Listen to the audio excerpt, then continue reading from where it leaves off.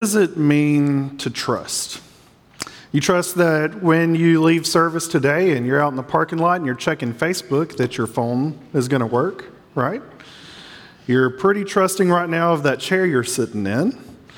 We trust that the sun is going to rise tomorrow, right? There are things in our lives that we place our trust in, that we rely on without ever asking the question of. And now, the dictionary defines trust as this: as the firm belief in the reliability, truth, ability, or strength of someone or something.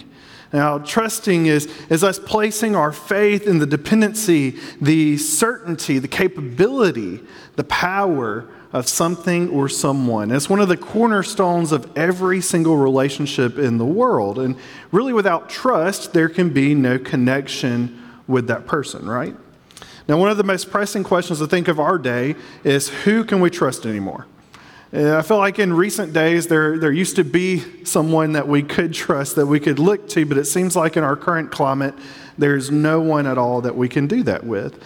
Seems like everybody's trying to work some angle. They're either trying to manipulate us or use us in some way. And I found myself on multiple occasions just asking that question, who can I even trust anymore? And I think the thing is that too often my focus has been on people and things of this world. And whether or not I like it, the people and things of this world will always fall short, will eventually fail at delivering their promise, at bringing the change that they say they can, or to even be fully truthful. But there is one.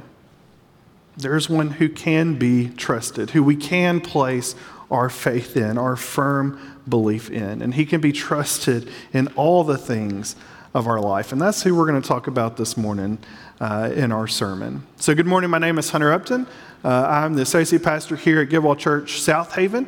Delighted that you've joined us for worship. If you're our guest today, thank you so much for choosing to worship with us. I hope that this morning is touching to you as we gather together to sing and to worship and to hear the word. And today we're continuing in our sermon series called Vertical, where we're looking at how when we look to God's glory, when we learn to trust God, when we engage in worship of God, and when we have an eternal perspective, how that changes our lives, that changes our life together, and that changes the world that we live in. And so this morning, we're talking about trusting God. So if you've got your Bible, go ahead and take it out. If you've got a device, turn with me. We're going to be in Joshua, the book of Joshua, chapter 3. Joshua is in the Old Testament. It's the fifth book of the Bible: Genesis, Exodus, Leviticus, Numbers, Deuteronomy. Then you have Joshua, fifth book.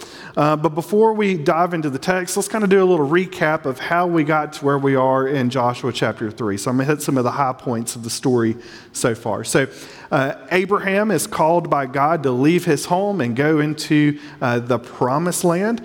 And there the Lord gave him a special blessing. And through his family, not only would he have numerous descendants, but through his family, there would be blessing to all the nations of the earth. And we eventually will find that in the New Testament as Jesus, right?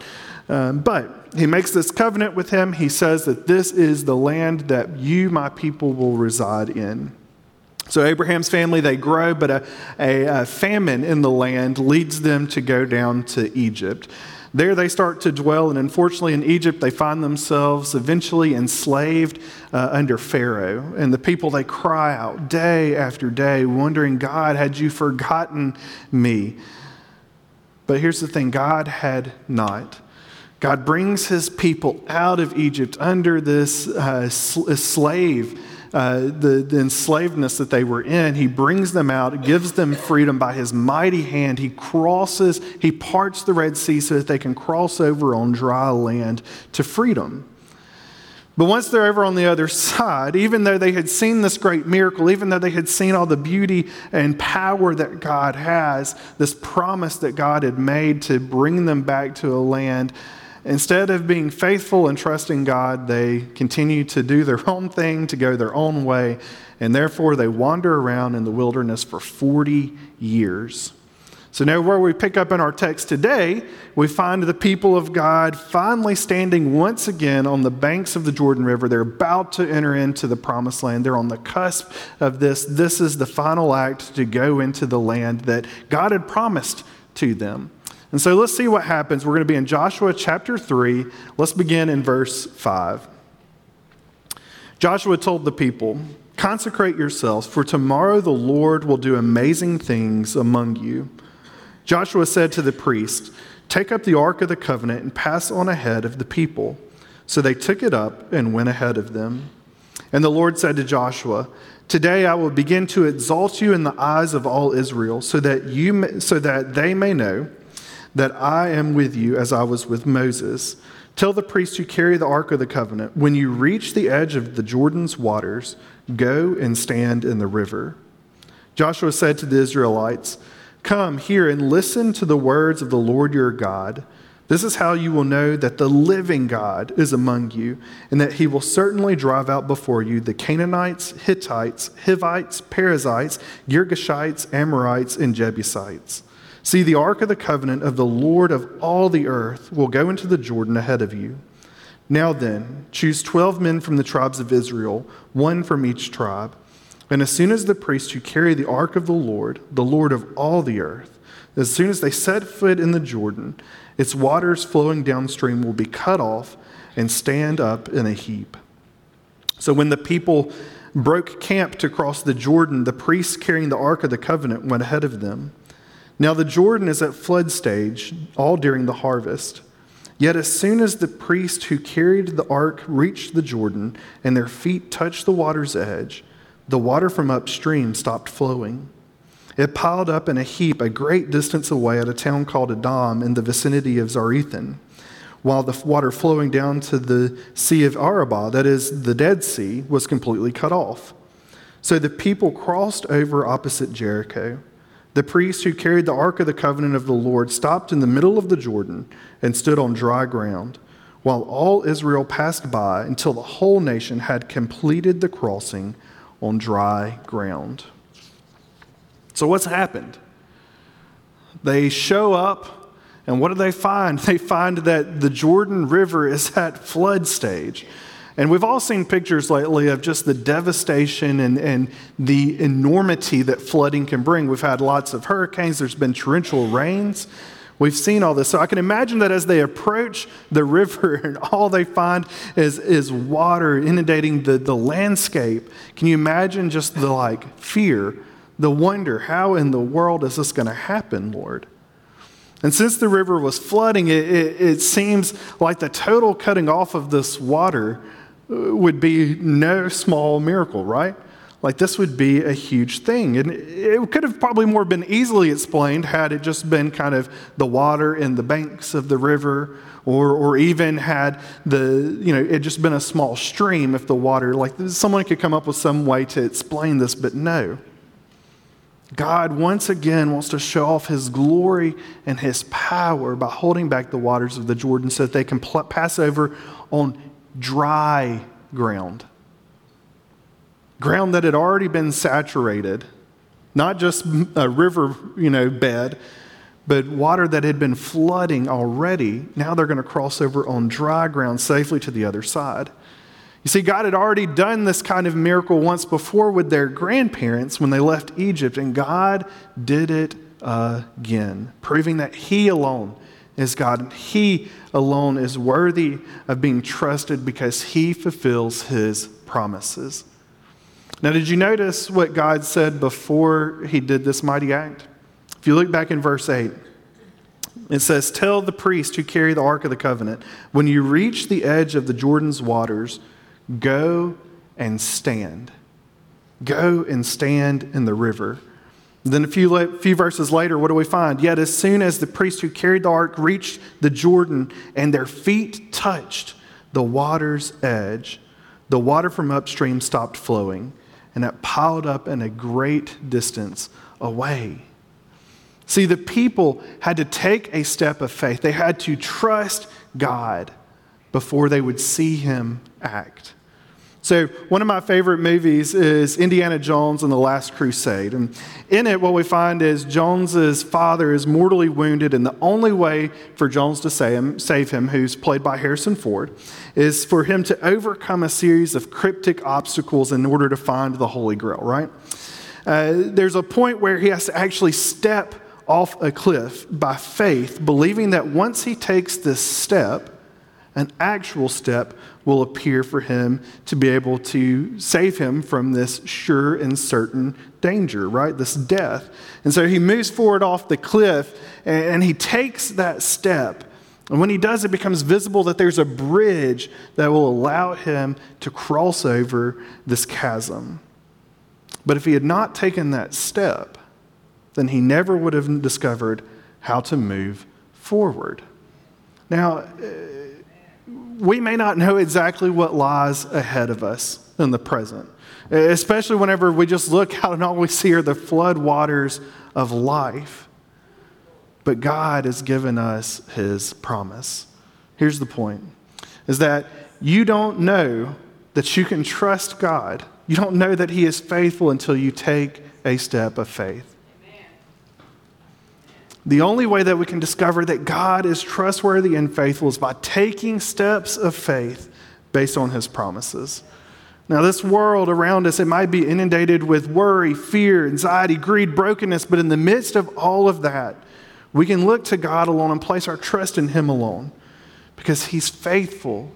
He's the one who's promised, and he's the one who's able to make ways that we in the world cannot make.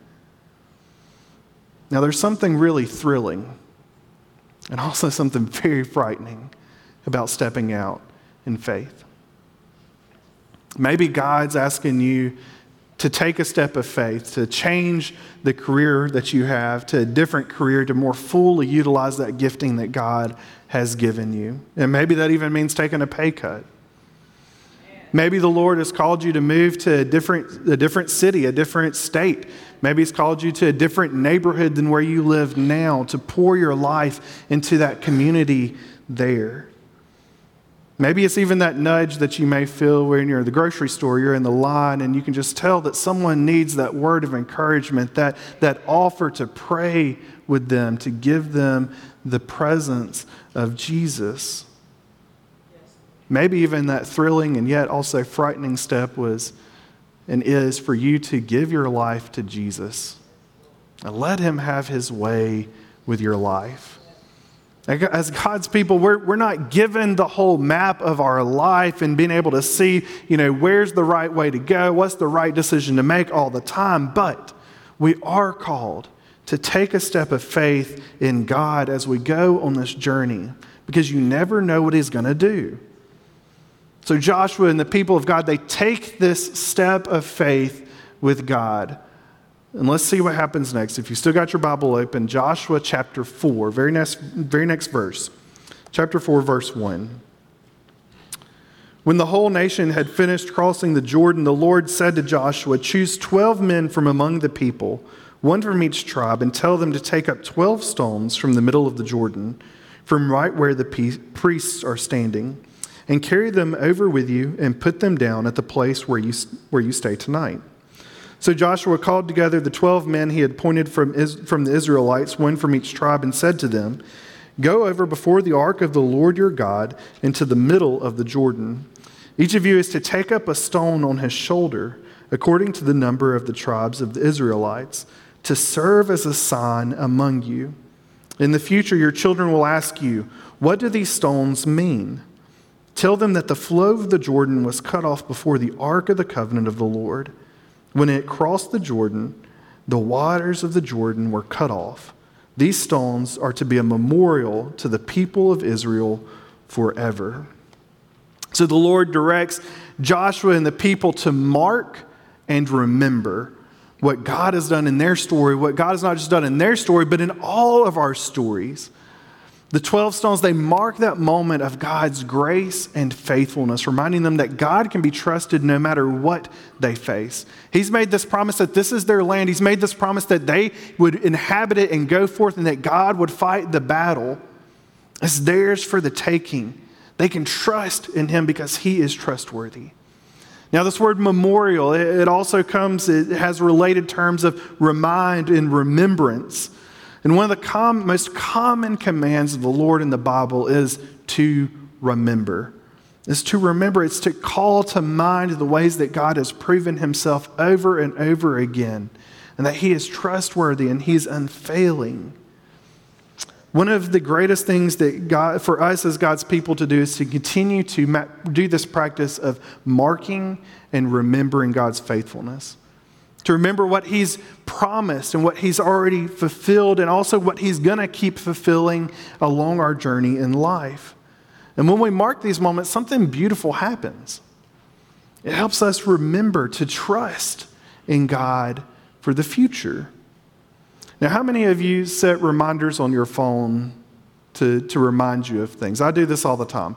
I set reminders to pray for people. I got to set reminders to remember what I'm supposed to pick up at the grocery store on my way home. I set reminders every month to give my dog her medicine, because if I don't, the dog's not going to have medicine. Maybe you do that. Maybe you don't do that. Maybe you do your calendar. You write it on your calendar. You got sticky notes. We all tend to do some way of helping us to remind us of things. Why? Life is crazy. Life is insane at times, and oftentimes I get through a day and I'm not sure which end is up and which was out. I'm not even sure. And so I have to have things that help me remember, because I don't want to forget the things that are important. I don't want to forget the things that I don't want to forget. The Old Testament is filled with story after story of where God's people, they forget what God has done. And honestly, they're no different than us. They had seen God move. They had given his promises. They had seen his mighty power. They had seen his promises fulfilled, and yet they would forget, and they would then doubt him. They needed reminding. And that's why we need these reminders, these markers in our lives. And that's because markers do two things. They remind us of God's grace, and they remind us of God's faithfulness. Markers remind us of God's grace and faithfulness. They help us to remember. It's through them that we recall the works, the character, and the promises of God. Through these markers, we can trace his faithfulness in our lives. We can remember that he is trustworthy, that he's reliable, a steadfast, and an unchanging rock in our lives. Now, one of the ways that you can practice markers today, you can clearly go grab some stones at a local landscaping place and put them in your yard as a way to remember. But it's as simple as just writing down where you have seen God be faithful. Journal about it.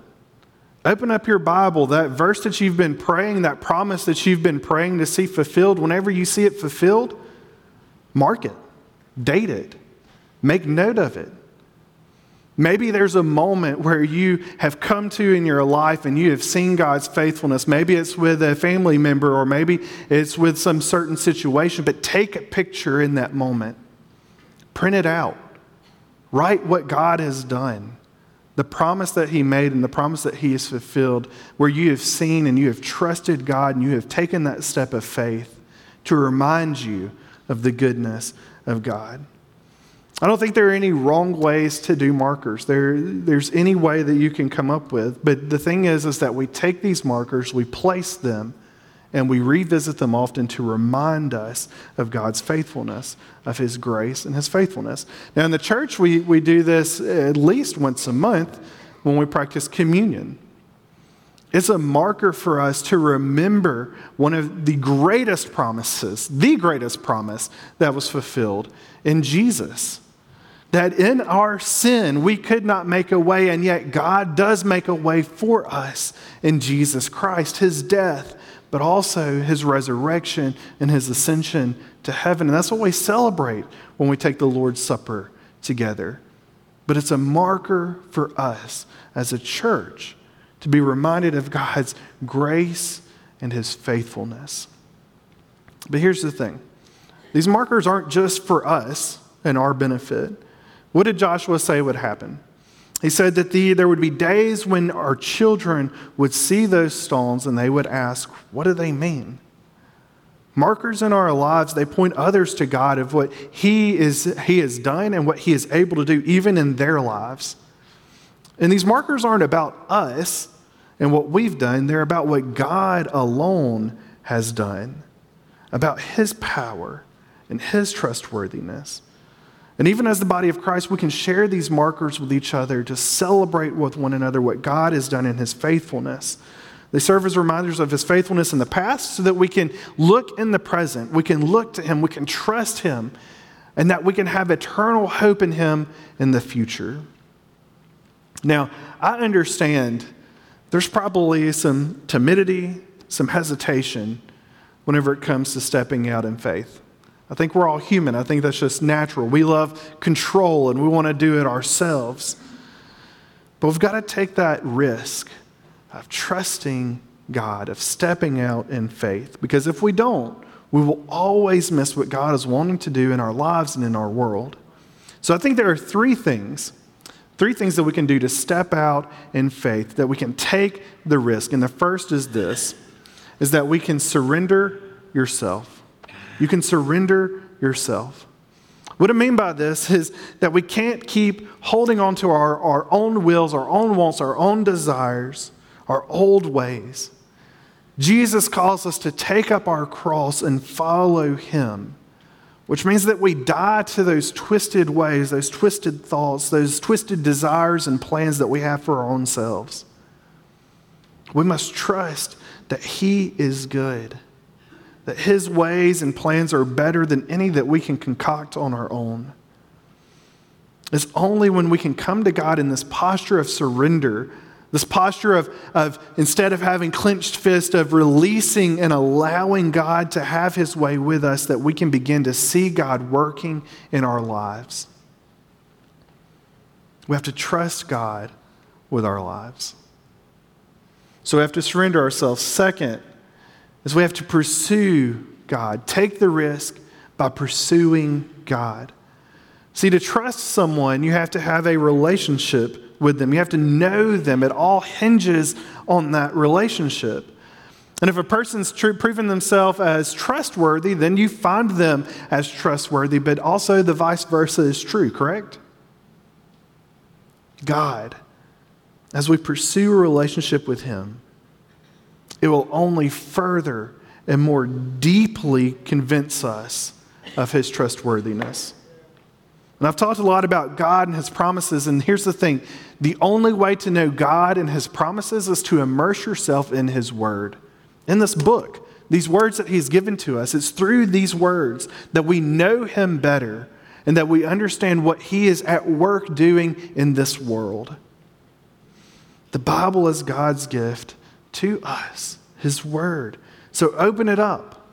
Join a group here at Get Well to dive deep down into it. Search for His promises if you don't know what they are. Find that God is trustworthy when you pursue Him. The whole witness of Scripture, of the Bible, is that God is never failing in His faithfulness. So surrender yourself. Pursue God. And third thing is we have to take the risk to walk in obedience to Him. Instead of walking in our own ways, instead of just doing the things that we desire, we're to reorient our lives, align ourselves with what He has called us and told us to do. If you aren't sure that you can walk in obedience, sometimes I wonder that myself. Lord, I don't know if I can. He is faithful always to hear our prayers. And I guarantee you, 100%, that He will honor a prayer of you asking Him to increase your faith in Him, to trust Him more fully, to walk in obedience with Him. At the beginning of the book of Joshua, the Lord tells Joshua, He promises Joshua, that the Lord your God is with you wherever you go. And as the people, as they passed through the Jordan River on dry ground, who went before them? It was the presence of God in the Ark of the Covenant. And for us, for the people of God today in Jesus Christ, John 14 tells us that God's presence is with us by His Holy Spirit within us. Which is why we can hear the words of Jesus as right before He ascends into heaven in Matthew 28. I am with you always, even to the end of the age. Because God's presence goes with us, we can be confident that He is faithful and fully trustworthy for all the things that we're going to face in this life. So what I want you to leave with knowing today is this, is that we can always, always, always place our trust in God, for He is faithful to His promises. We can step out in faith on those promises that He's given. We can mark and remember what He has done, and we can take the risk in knowing Him because He is faithful. And if you're still skeptical about all of this, I just encourage you, take that step of faith, take that risk to see, because I don't believe that you're going to be disappointed in what God has done, about what God is doing now, and what God's going to do in the future. Let's pray.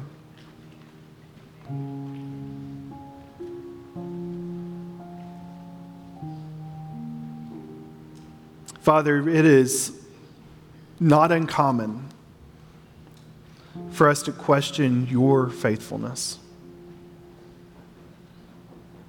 Father, we repent. We ask forgiveness for those moments. Father, would you help us? We plead you, Lord. By your Spirit, would you dwell in us and encourage us and spur us on to be able to trust you more fully, Lord, to the fullest extent with your love and your grace. Lord, would you help us to mark those moments in our life past where you have been faithful.